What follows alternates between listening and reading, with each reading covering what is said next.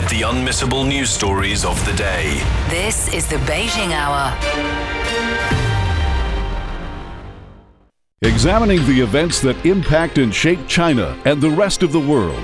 This is the Beijing Hour, 1 hour of news and information brought to you every weekday. Now here's your host. Shane Bigham with you on this Tuesday, January 30th, 2024. You're listening to the Beijing Hour, coming to you live from the Chinese capital.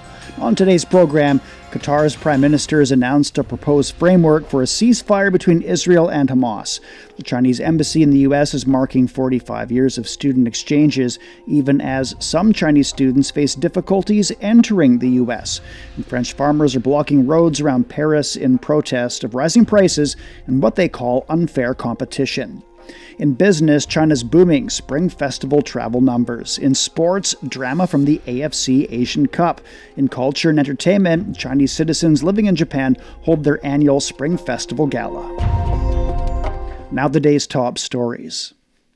The Qatari Prime Minister says a framework on a phased ceasefire in Gaza has been reached. Sheikh Mohammed bin Abdulrahman Al Thani says progress has been made during his talks with top officials from Israel, the U.S., and Egypt. He says the framework, which might lead to a permanent ceasefire, is to be relayed to Hamas. The framework includes a phased truce that'll see women and children hostages released first, with aid also entering besieged Gaza. It also includes the release of Palestinian detainees in Israeli prisons. A senior Hamas official says it wants a complete ceasefire instead of a temporary truce. The official says the rest of the details, including hostage release, can be discussed once the fighting stops. Israel says the talks were constrictive, but there are still some significant gaps. And despite the ongoing peacemaking efforts, Israel has continued its assault on Gaza. The enclave's health ministry says Israeli bombing has killed over 200 people in 24 hours, including 20 members of one family. Hamas and the Popular Front for the Liberation of Palestine said on Monday that Israel must stop its offensive and withdraw from Gaza before any prisoner exchange takes place. Sarah Coates has more from Tel Aviv. Israel has been continuing to say that it will not completely pull out of the Strip. It needs these hostages back first, and this has really been that main stumbling block there between Israel and Hamas. But look, according to these mediators, there is quiet optimism. They say that progress has been made, although a deal is not imminent. Now, according to Hebrew media, this is the outline of this framework. It would reportedly be in phases. Women, children, injured people to be released first. This could be for a pause in fighting of up to 45 days, where for every hostage, there would be between 100 and 250 Palestinian prisoners set free from Israeli jails. Now, the next phase would see men released, non-soldiers, for another pause in fighting, while the final phase would see female, male soldiers released, as well as dead bodies. And this would be for an even larger number of Palestinian prisoners. But look, as I just said, the main stumbling block here, of course, is Hamas completely wants Israel to withdraw all of its forces from the Strip before any of these prisoners are released. Israel says that that is a complete red line. It wants the hostages back first. But there is confidence among these mediators that they can lay some sort of groundwork here for a long-term peace, for an actual ceasefire, if these conditions are accepted first by Israel and Hamas. That was Sarah Coates reporting. Washington says it's not looking for a war with Iran or seeking to escalate tensions in the Middle East. This comes after a deadly drone attack in Jordan by Iran-backed militants, which killed 3 U.S. soldiers and wounded more than 40 others. It's the first deadly strike against U.S. troops since the conflict between U.S.-backed Israel and Hamas erupted in October. It's also prompted fears of a major escalation in regional tensions. Nathan King has more. Yeah, Tower 22, no one's really heard of it, but it's on that very porous border between Jordan, Iraq and Syria. Officially, about 350 personnel there, largely for counter-terrorism efforts, they say. the American armed forces against forces like ISIS. Now, this Islamic Resistance Army in Iraq claiming responsibility, a newish group. The Pentagon say they have the backing of Iran. That's rejected by Tehran and said they didn't have any influence in the operation at all. But with the first American dead since the Israel-Hamas war in response to the October 7th attacks, this is obviously stepping up a little. Deterrence has essentially failed for the US. Remember, they brought in 2 aircraft carriers and allied forces. They've had attacks from the Houthis on the Red Sea shipping, Hezbollah firing rockets. They're trying to pull Israel back from entering that conflict as well. And, you know, even though they say they are going to have a very consequential response, John Kirby, the spokesperson for the National Security Council here at the White House, said they are not looking to escalate the war.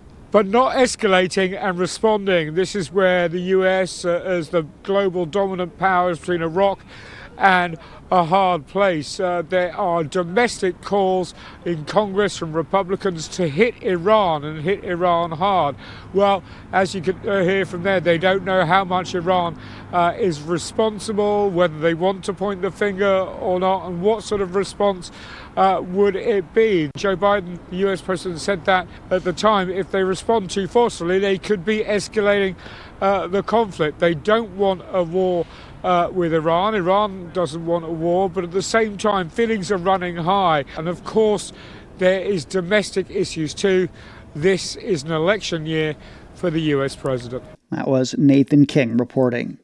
Meantime, the Iranian foreign minister and the Pakistani caretaker prime minister have met in person in Islamabad to diffuse tensions that have built up around recent border clashes. Daniel Khan has details. During a joint press conference in Islamabad, Iranian Foreign Minister Hossein Amir Abdollahian has accused third countries of backing militants in border regions shared by Pakistan and Iran.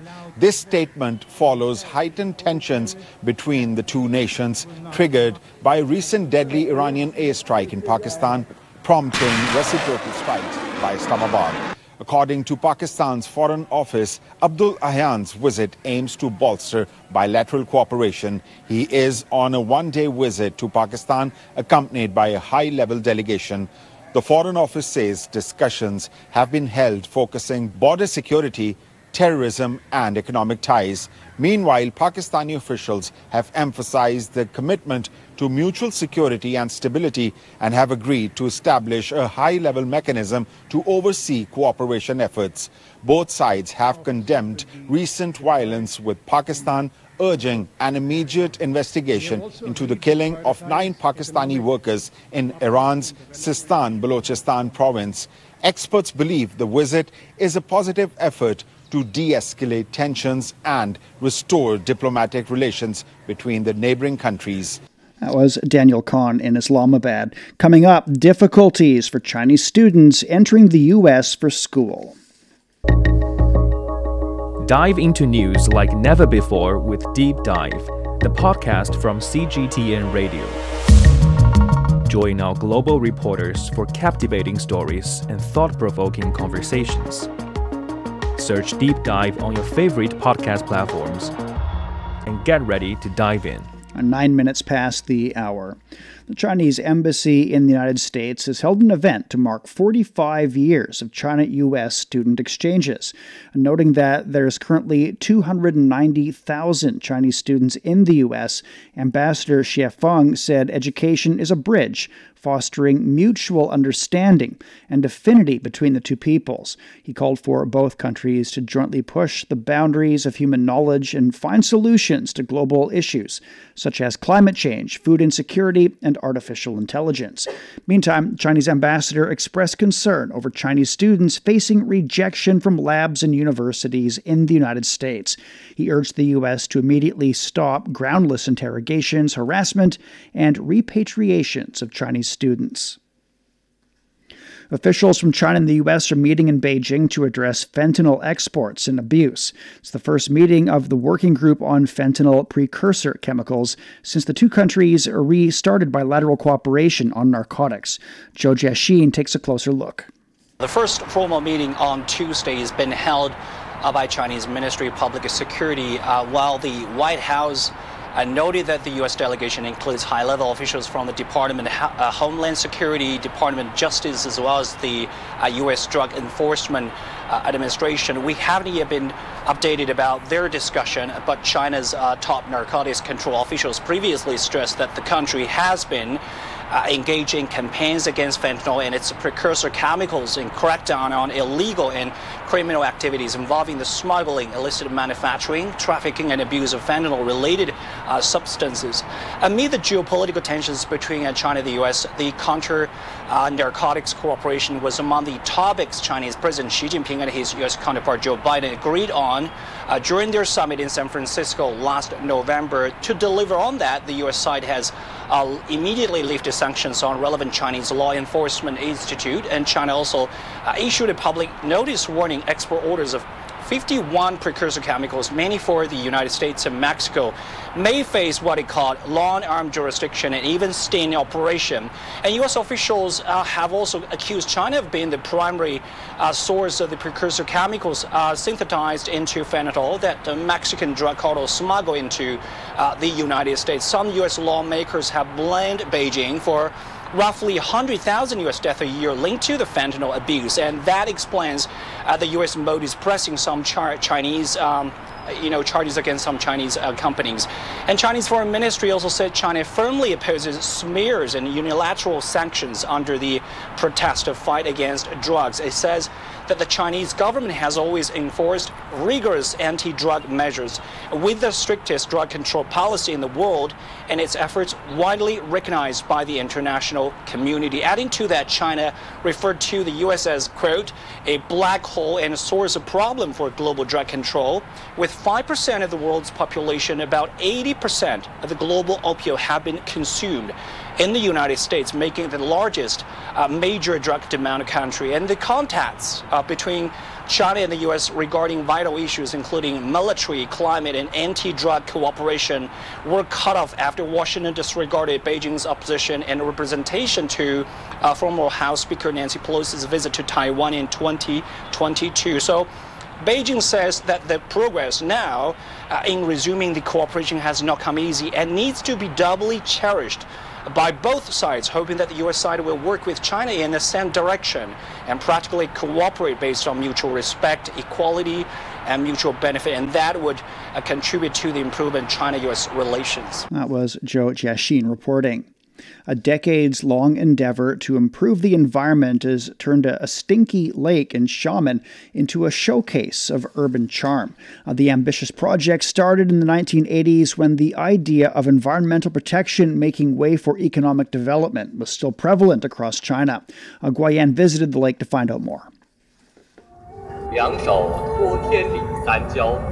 For 72-year-old Wang Yini, Yundang Lake is her favorite spot to practice Tai Chi every morning. The rippling waves on the lake look so beautiful. And look over there, flocks of egrets are looking for food. Xiamen's natural environment is fantastic and really good for the health of the locals, especially for the elderly. I'm really happy living here. Located at the heart of Xiamen, Yundang Lake is dubbed the green lung of the city. But just a few decades ago, the city was nowhere near this pretty. The air used to be filled with an overpowering stench.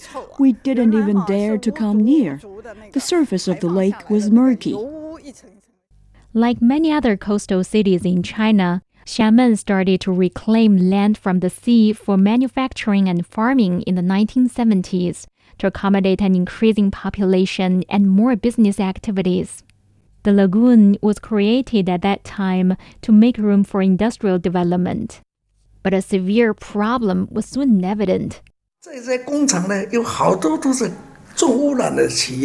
Many heavily polluting factories, such as paper mills, chemical plants, and breweries, release their wastewater into the lake. Retired local official Zhang Yihe still remembers the sharp decline in water quality. At that time, 45% of industrial wastewater and half of local household sewage were discharged into the lake. The city stank from the pollution, and public complaints were mounting day by day. In the mid-1980s, fish and shrimps had become extinct in the lake. Wading birds disappeared. Residents called on the government for a solution to fix the environmental problem. Pollution not only drove away the birds and city dwellers, but also investment at a time when Xiamen had become a special economic zone. The image of the city was damaged, making it hardly able to attract investors. Back then, Zhang Yihe was the deputy director of the city's Public Utility Bureau. In his words, there was no time for the government to hesitate, and it had to show resolute determination to tackle the problem. Efforts to address the environmental damage quickly started at a time when nearly the whole country was striving to grow the economy at the cost of everything else, including the environment. But authorities in Xiamen resolved to halt the discharge of untreated sewage, create drainage ditches, and close heavy polluted factories.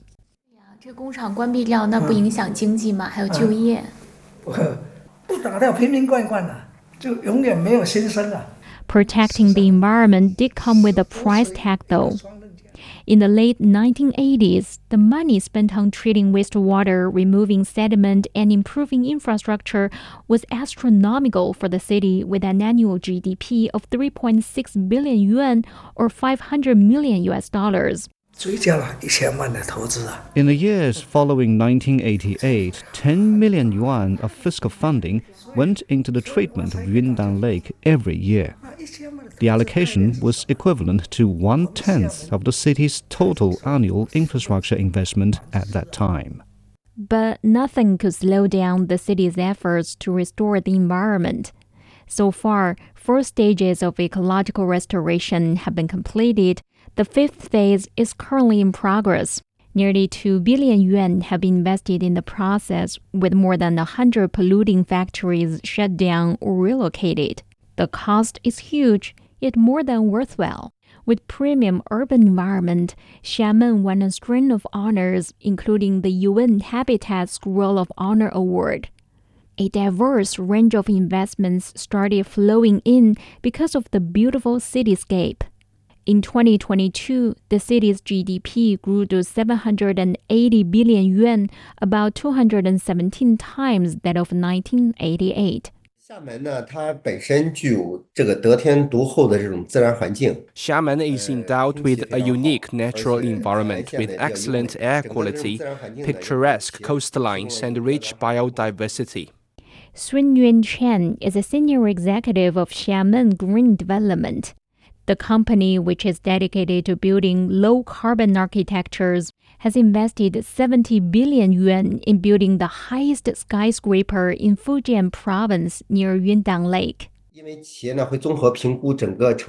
Businesses look at overall environmental conditions like air and water quality, noise levels, and also examine the city's environmental regulations and policies.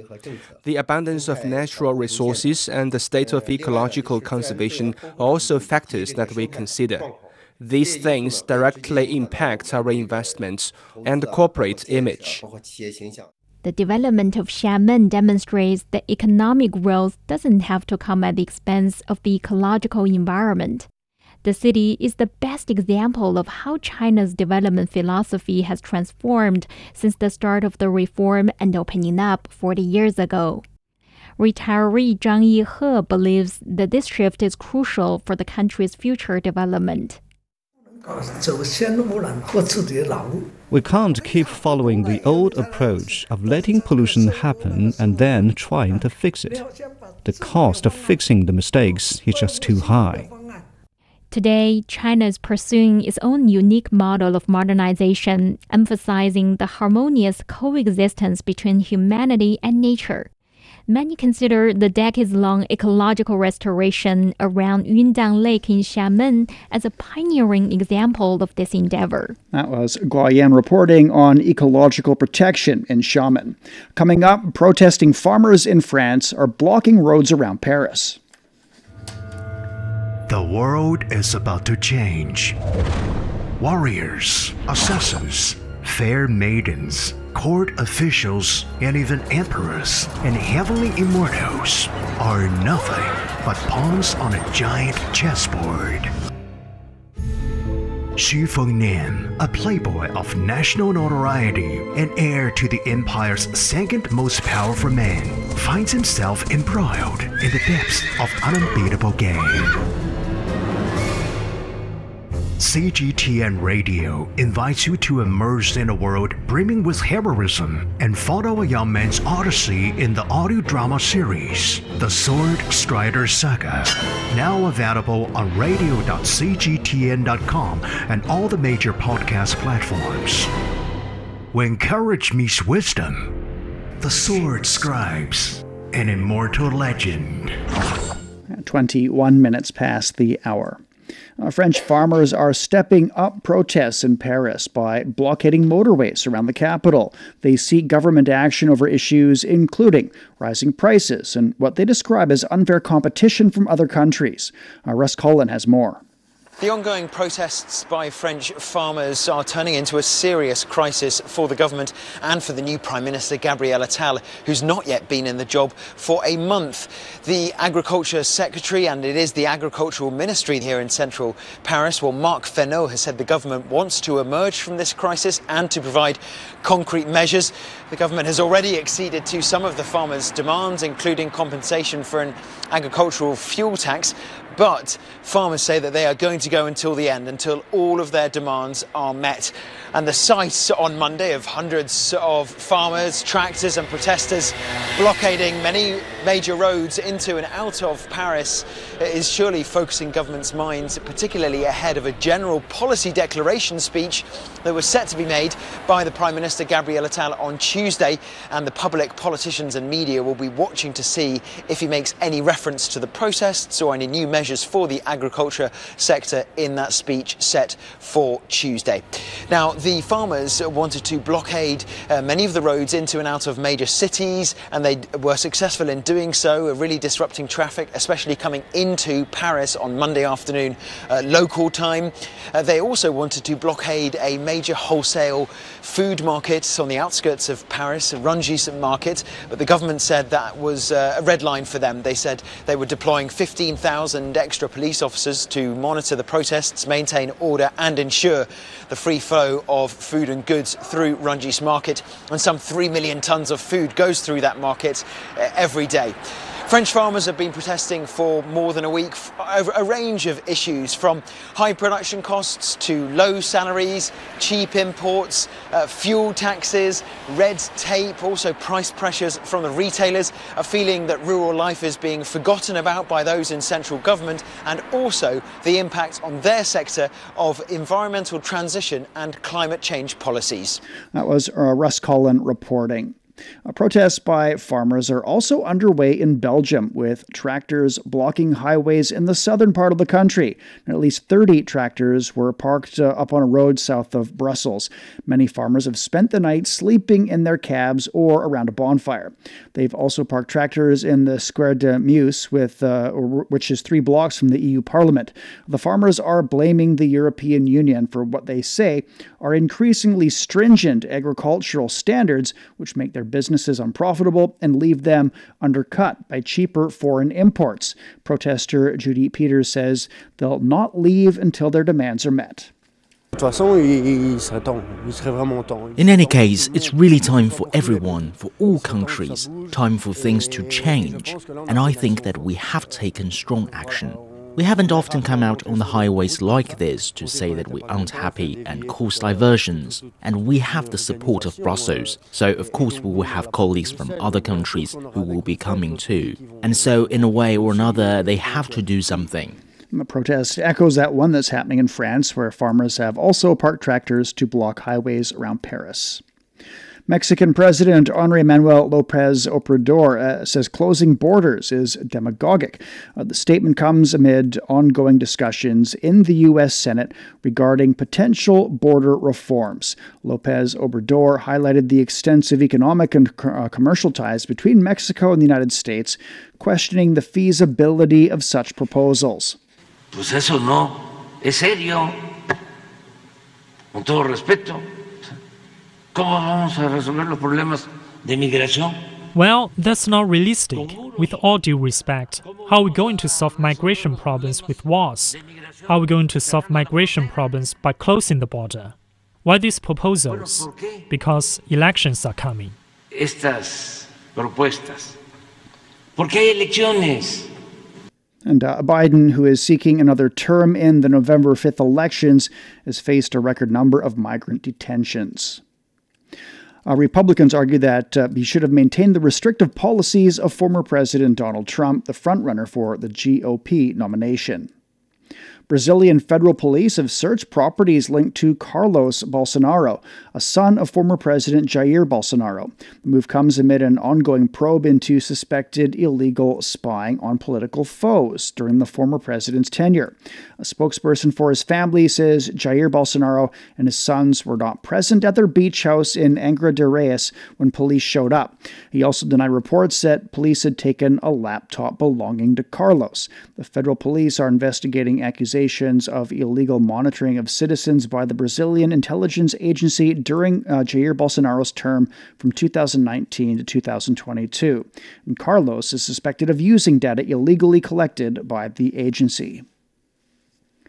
The military leaderships in Mali and Burkina Faso have sent formal notice of their withdrawal from the Economic Community of West African States, or ECOWAS. Niger is expected to follow suit.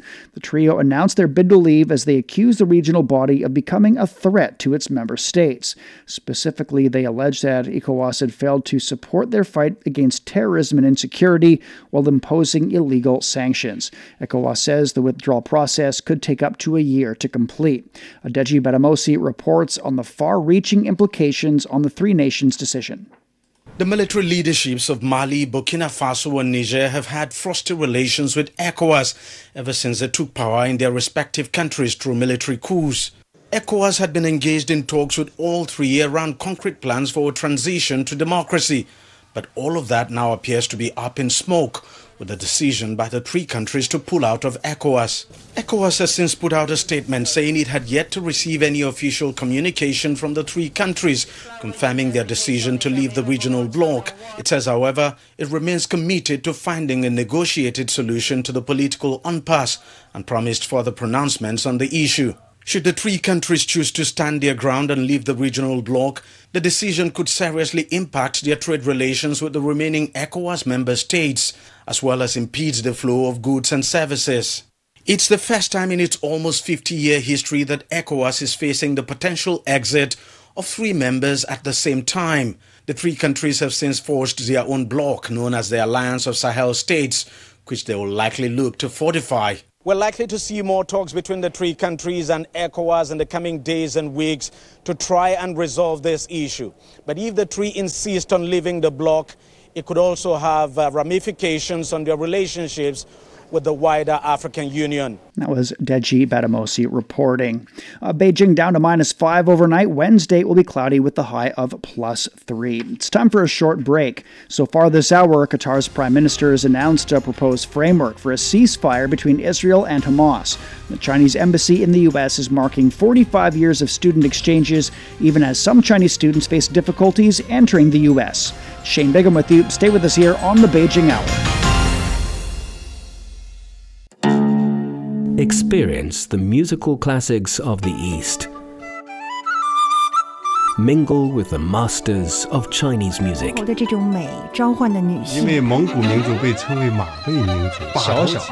Music talks. Witness the sound of antiquity and modernity. We all enter this world with a universal greeting. We then learn to speak. Bonjour, comment allez-vous?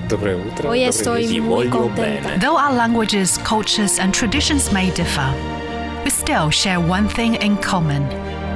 We have hope for humanity and the world. An additional German railway company Deutsche Director of the the International 26th Monetary United Fund, Nations Kristalina. Climate Hear the difference with CGTN Radio. Join our global network to connect with the world. CGTN Radio. Hear the difference. I love you. 我爱你.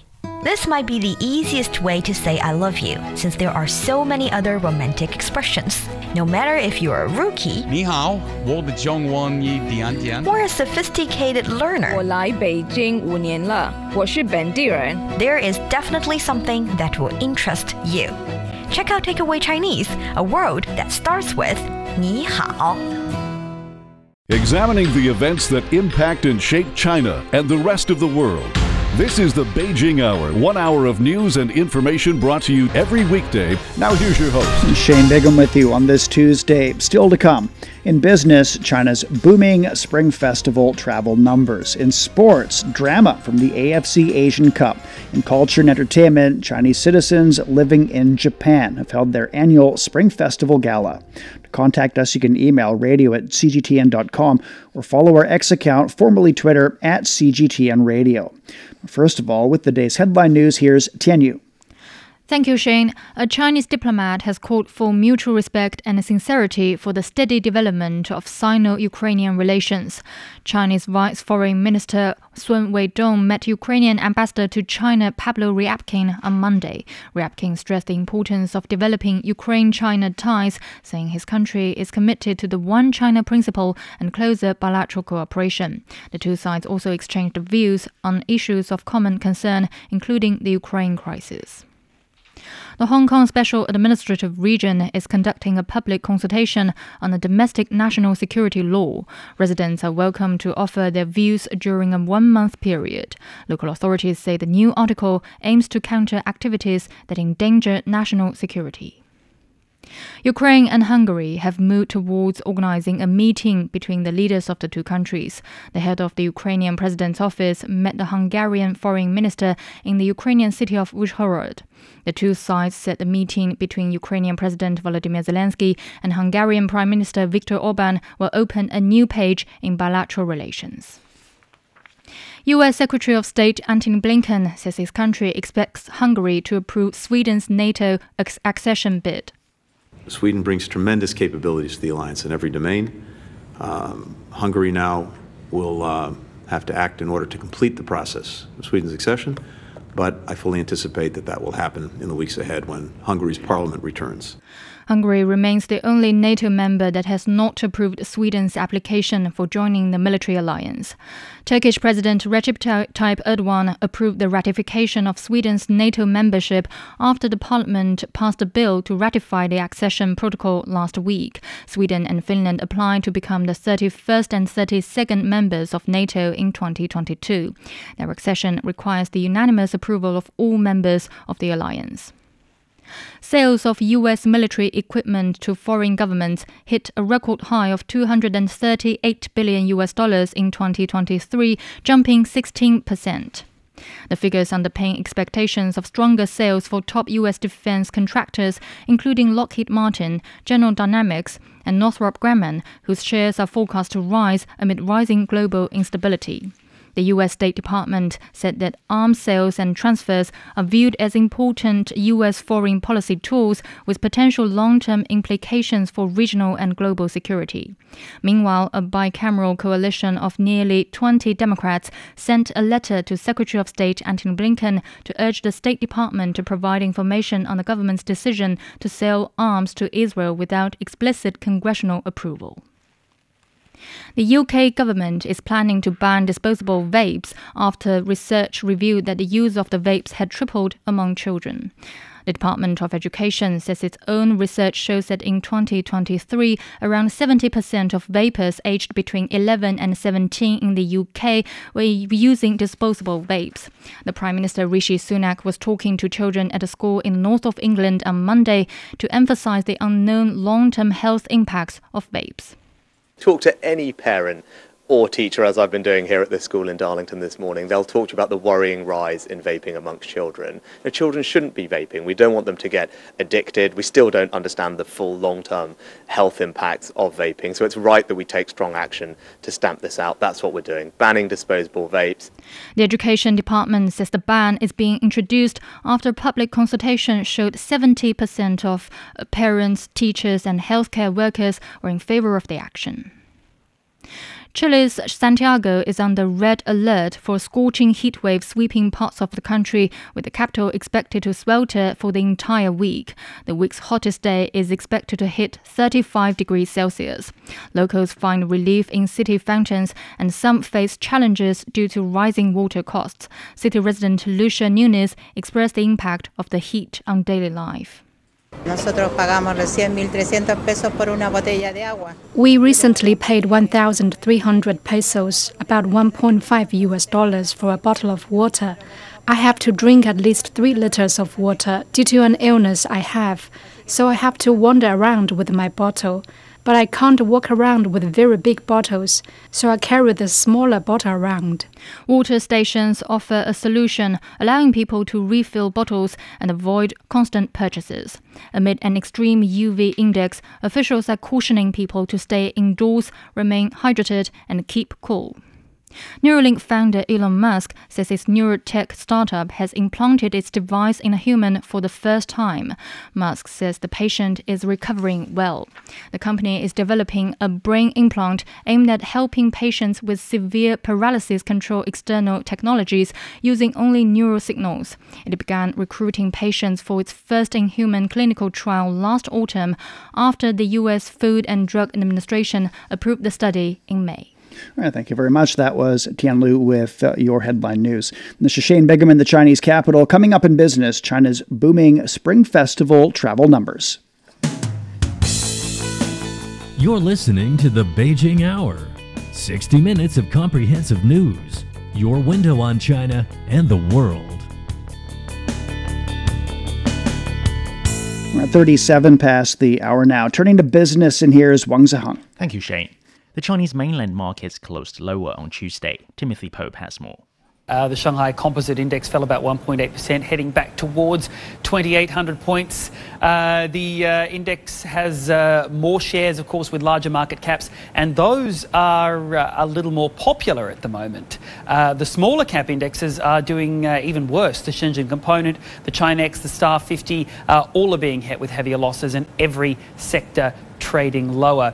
Looking at reasons behind it, it looks as though people are just sort of picking up where they left off. We've seen Vice Premier He Lifeng call on government departments to show some more support for listed companies. He said it's essential to boost confidence and stabilise the capital markets.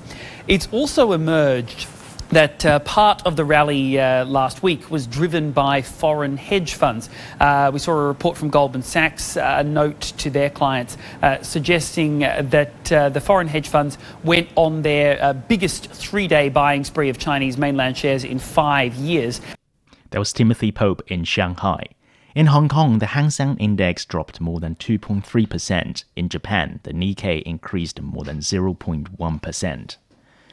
Official data shows that major enterprises in China's cultural sector and related businesses saw a stellar increase in revenue and profits in 2023.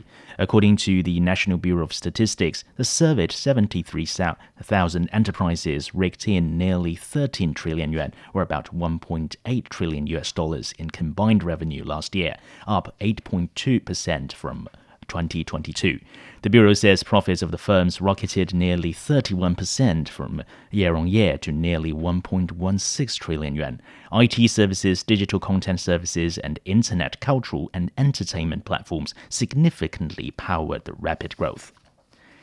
Tuesday is the 5th day of the Spring Festival travel rush in China. More than 150 million train tickets have sold as of Monday afternoon, double the amount of last year. Transport authorities estimate 37 million cars on the country's expressways on a daily basis. That marks a 7.5% increase with compared with a year ago. Meanwhile, the meteorological authorities have issued alerts for rain and heavy snow from January 31st until February the 5th. Much of the country's northeastern and central regions will experience snowfall and blizzards, while many parts of the east and southeastern regions will brace for rainstorms. Official data shows that in 2023, trade volume between China and Malaysia reached over $190 billion. China has been Malaysia's largest trading partner for 14 years as of 2022.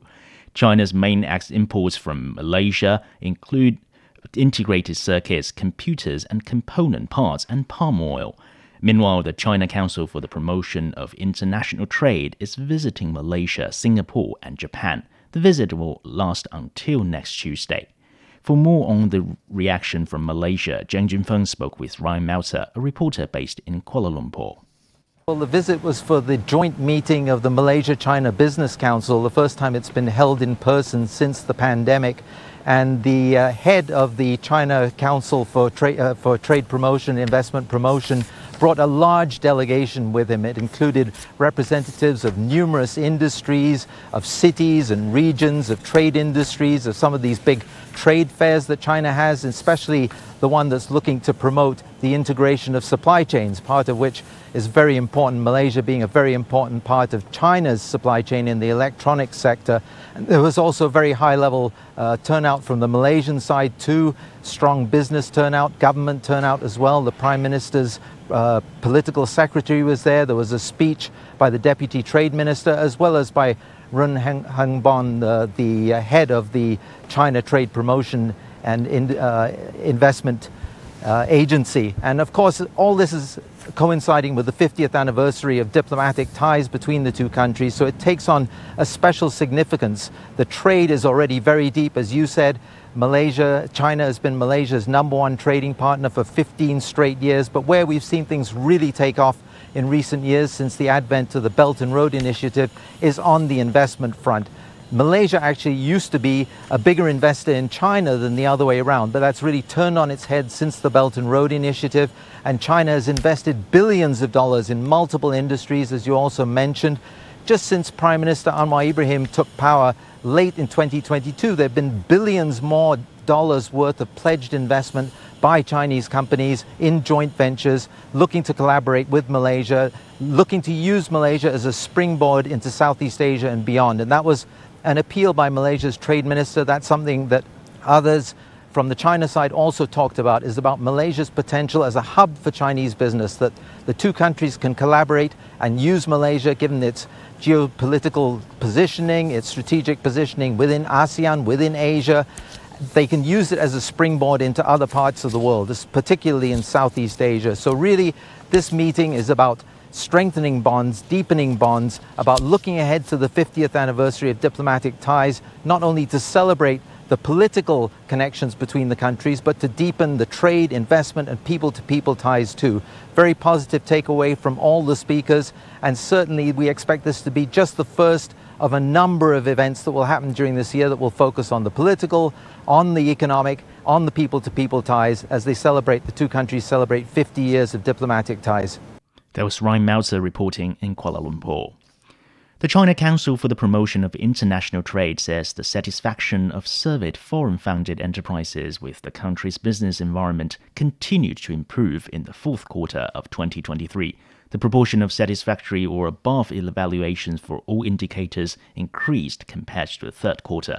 Nearly 70% of the enterprises say they have confidence in the Chinese market in the next 5 years, with a monthly increase of about 1.8 points. More than 90% of the enterprises say the appeal of the Chinese market has increased or remained stable. Meantime, the Trade Council also says it will organize over 1,000 batches of business delegations to participate in overseas exhibitions, negotiations, and inspections. The 1,000 Groups Going Global initiative aims to help companies secure orders and expand markets and support local investment promotion efforts.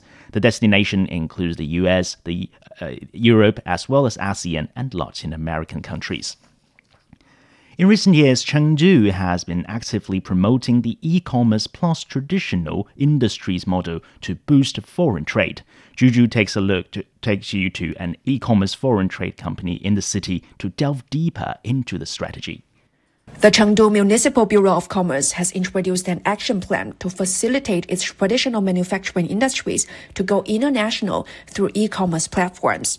To achieve this, it emphasizes collaboration with foreign trade service companies. There are around 3,000 cross-border e-commerce companies here in Chengdu, and in the first 11 months of last year, their total import and export surged over 10% year-on-year, despite amid challenges for China's foreign trade.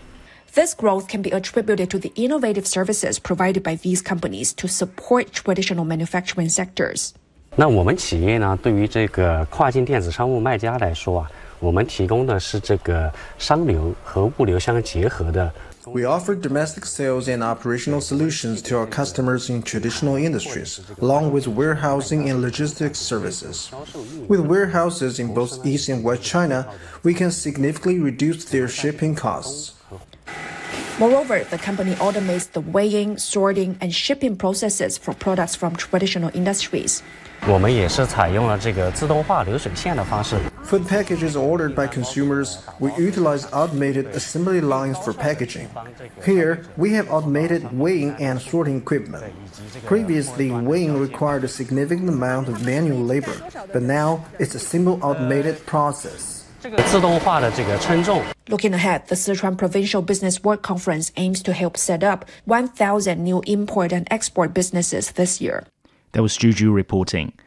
Elon Musk has reclaimed the title of the world's richest person with his net worth surpassing that of Bernard Arnault, the chairman of luxury goods giant LVMH. This comes after Tesla's stock price surged by nearly 4.2%, bringing its total market value to nearly $607 billion.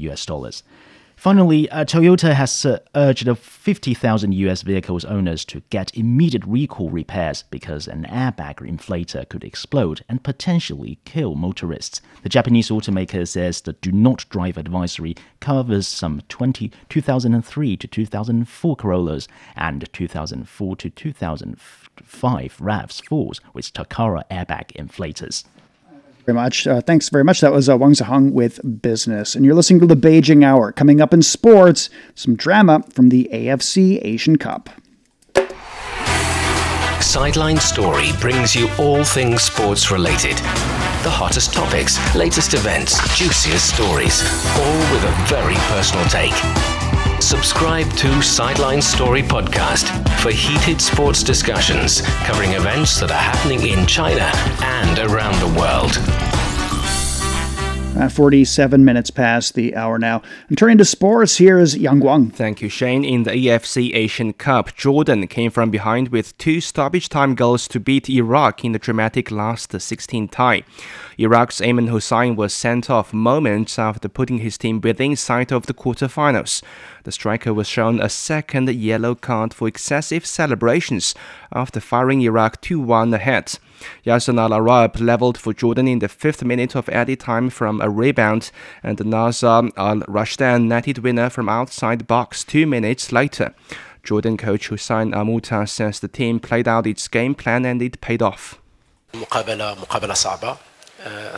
match was a very difficult one, and Iraq is a very strong team. They deserve to qualify to the next stage. But we played our cards well as we played our system and were able to direct the match to our favor. We tried to absorb Iraq's pressure, and we played our counterattack very smartly as planned. The effort we put into the match was in the right aspects, and we also deserve to reach the quarterfinals. The controversial sending-off incident continued in the press conference room as Iraqi journalists blamed head coach Jesus Casas and his players. I am very sad to see that reaction from the Iraqi journalists here. I didn't expect them to stop supporting us after we lost. It seems they were waiting for this opportunity to attack me, their team, and the federation, and everyone else. Jordan next plays Tajikistan in the quarterfinals. Meanwhile, host Qatar reached the last 8 by beating Palestine 2-1. Now in the Africa Cup of Nations, Congo knocked out Egypt with an 8-7 win on penalties after the teams finished 1-1 after extra time in the round of 16 match. Egyptian goalkeeper Mohamed Abu Gabel struck the crossbar with his spot kick, which cost the 7-time champion the victory. Host Côte d'Ivoire also rolled into the AFCON quarterfinals after beating defending champion Senegal 5-4 on penalties. Côte d'Ivoire midfielder Jean-Michel Seri says his side showed resilience facing the strong opponent. We were just calm. It's true that we took a goal at the start, but at halftime, the coach told us to continue with the intensity that we put in, particularly from the 20th minute until the 47th minute. So we did well, and here we showed a lot of solidarity, and here we are, rewarded. Côte d'Ivoire will meet the winners between Mali and Burkina Faso on Saturday. Lionel Messi and Inter Miami kicked off their tour of Saudi Arabia with the 4-3 defeat to Al Hilal. While Messi got on the score sheet with the second-half penalty, Malcolm came up with a decisive goal to win the match in the 88th minute. The Major League Soccer team is playing 2 games in Saudi as part of its preseason preparations. A potential showdown with Cristiano Ronaldo's Al Nassr on Thursday is the most anticipated match. Turning to the Gangwon Winter Youth Olympics, Kim Hyun-yoon became the first male skater from South Korea to win a medal at an Olympic figure skating event. The 17-year-old came from behind in the free skate to clinch gold in front of his home crowd. He moved up from the bronze position to top the podium, holding off Slovakia's Adam Hagara by just half a point. China's Tian Tong-he, who was competing with the foot injury, finished 8th. I think my performance overall was good, finishing the short program and free skate without any big mistakes. I will take some rest and hopefully my foot can get better so that I can do my best in the team event.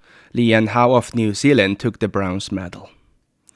IOC President Thomas Bach says the first Olympic edition of esports is to come out no later than 2026. During the IOC session in October last year, the IOC announced the plans to create the Olympic esports games. Bach says the plan is not 100% set yet, but the study is making great progress. The IOC launched the Olympic Esports Week in Singapore last year. Bach says the Olympic esports event could include virtual sports, meaning esports with physical activity, as well as some of the most popular e-games compliant with Olympic values. Organizers for the 2026 Milan Cortina Winter Olympics say they are convinced that they can build a bobsled track in record time amid a standoff with the International Olympic Committee. The IOC wants an existing foreign venue used instead to cut costs. Italian luge team coach Armin Zugler says IOC's suggestion of using tracks in nearby Austria or Switzerland doesn't make sense because neither facility is ready for a modern Olympics. The contentious issue is due to be resolved following a board meeting of the local organizing committee. A local construction company has offered to rebuild a century-old track in Cortina for around $84 million. And that's all for sports. All right, thank you very much. That was Yang Guang reporting. Coming up in culture and entertainment, Chinese citizens living in Japan have held their annual Spring Festival Gala. The Beijing Hour. The Beijing Hour. The Beijing Hour brings you an hour of comprehensive news and information from both China and the rest of the world. A mix of news, sports, and entertainment. In-depth analysis of the day's big stories, as well as the most comprehensive business of the day. The Beijing Hour. Beijing Hour. Your very own window to China and the rest of the world. 53 past the hour. Turning to culture and entertainment, Chinese citizens living in Japan have held their annual Spring Festival Gala in Tokyo. People who attended the event said that it was a big success. Terence Terashima reports. The 2024 Spring Festival Gala for the Year of the Dragon, or Loon, has taken place in central Tokyo for overseas Chinese. The event Saturday evening was attended by around 1,000 guests, including Ambassador to Japan Wu Jianhao and former Japanese Prime Minister Yukio Hatoyama. 2024 is the 75th anniversary of the founding of the People's Republic of China. We're comprehensively advancing the great cause of building a strong country through national rejuvenation with Chinese-style modernization and promoting the building of a community with a shared future for mankind. At the end of last year, President Xi Jinping and Prime Minister Kishida held talks, and I'm happy to see signs that relations between Japan and China are gradually improving. With the help of the overseas Chinese residing in Japan, gathered here today, I believe we can make this a possibility. This is the fourth year the event has been held, as it also took place during the COVID-19 pandemic. But the organizers say they've gone the extra mile this year to demonstrate their hopes for a prosperous future.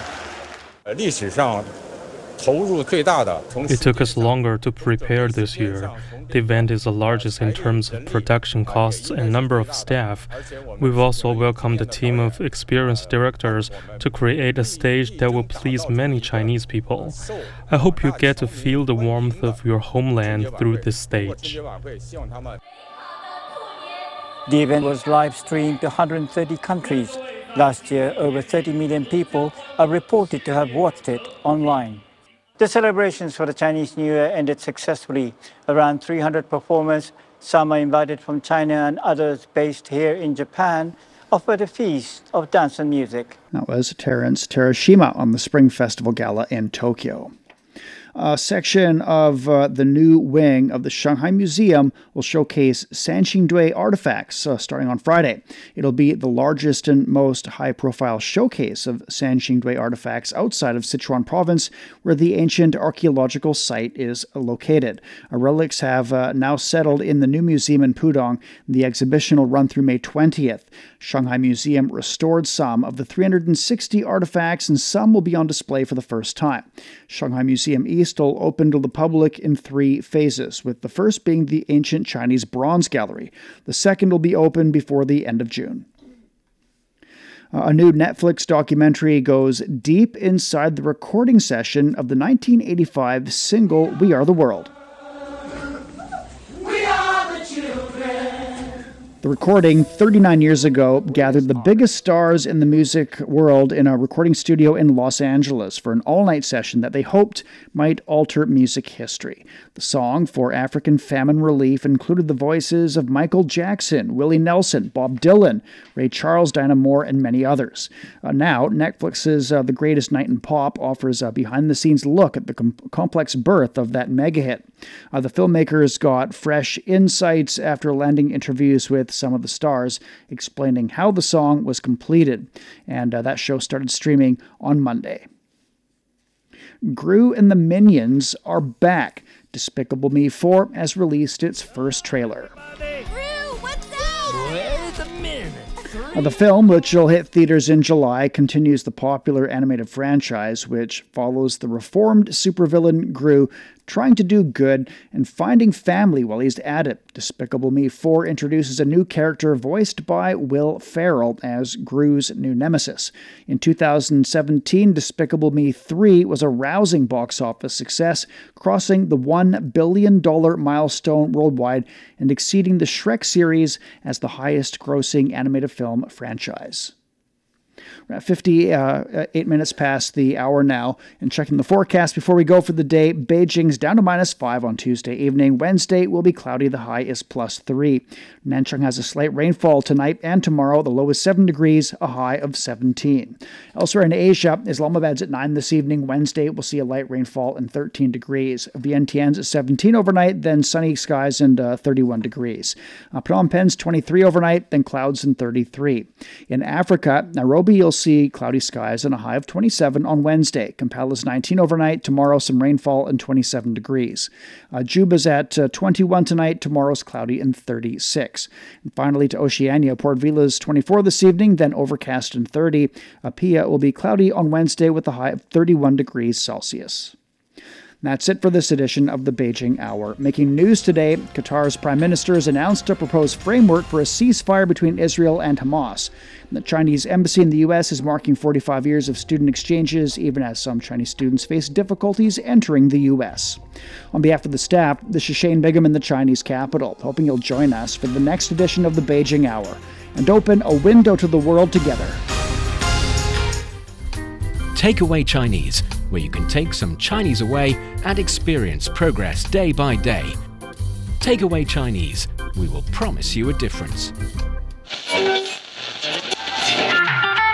Hello, everybody. Welcome to Roundtable, coming to you live from Beijing.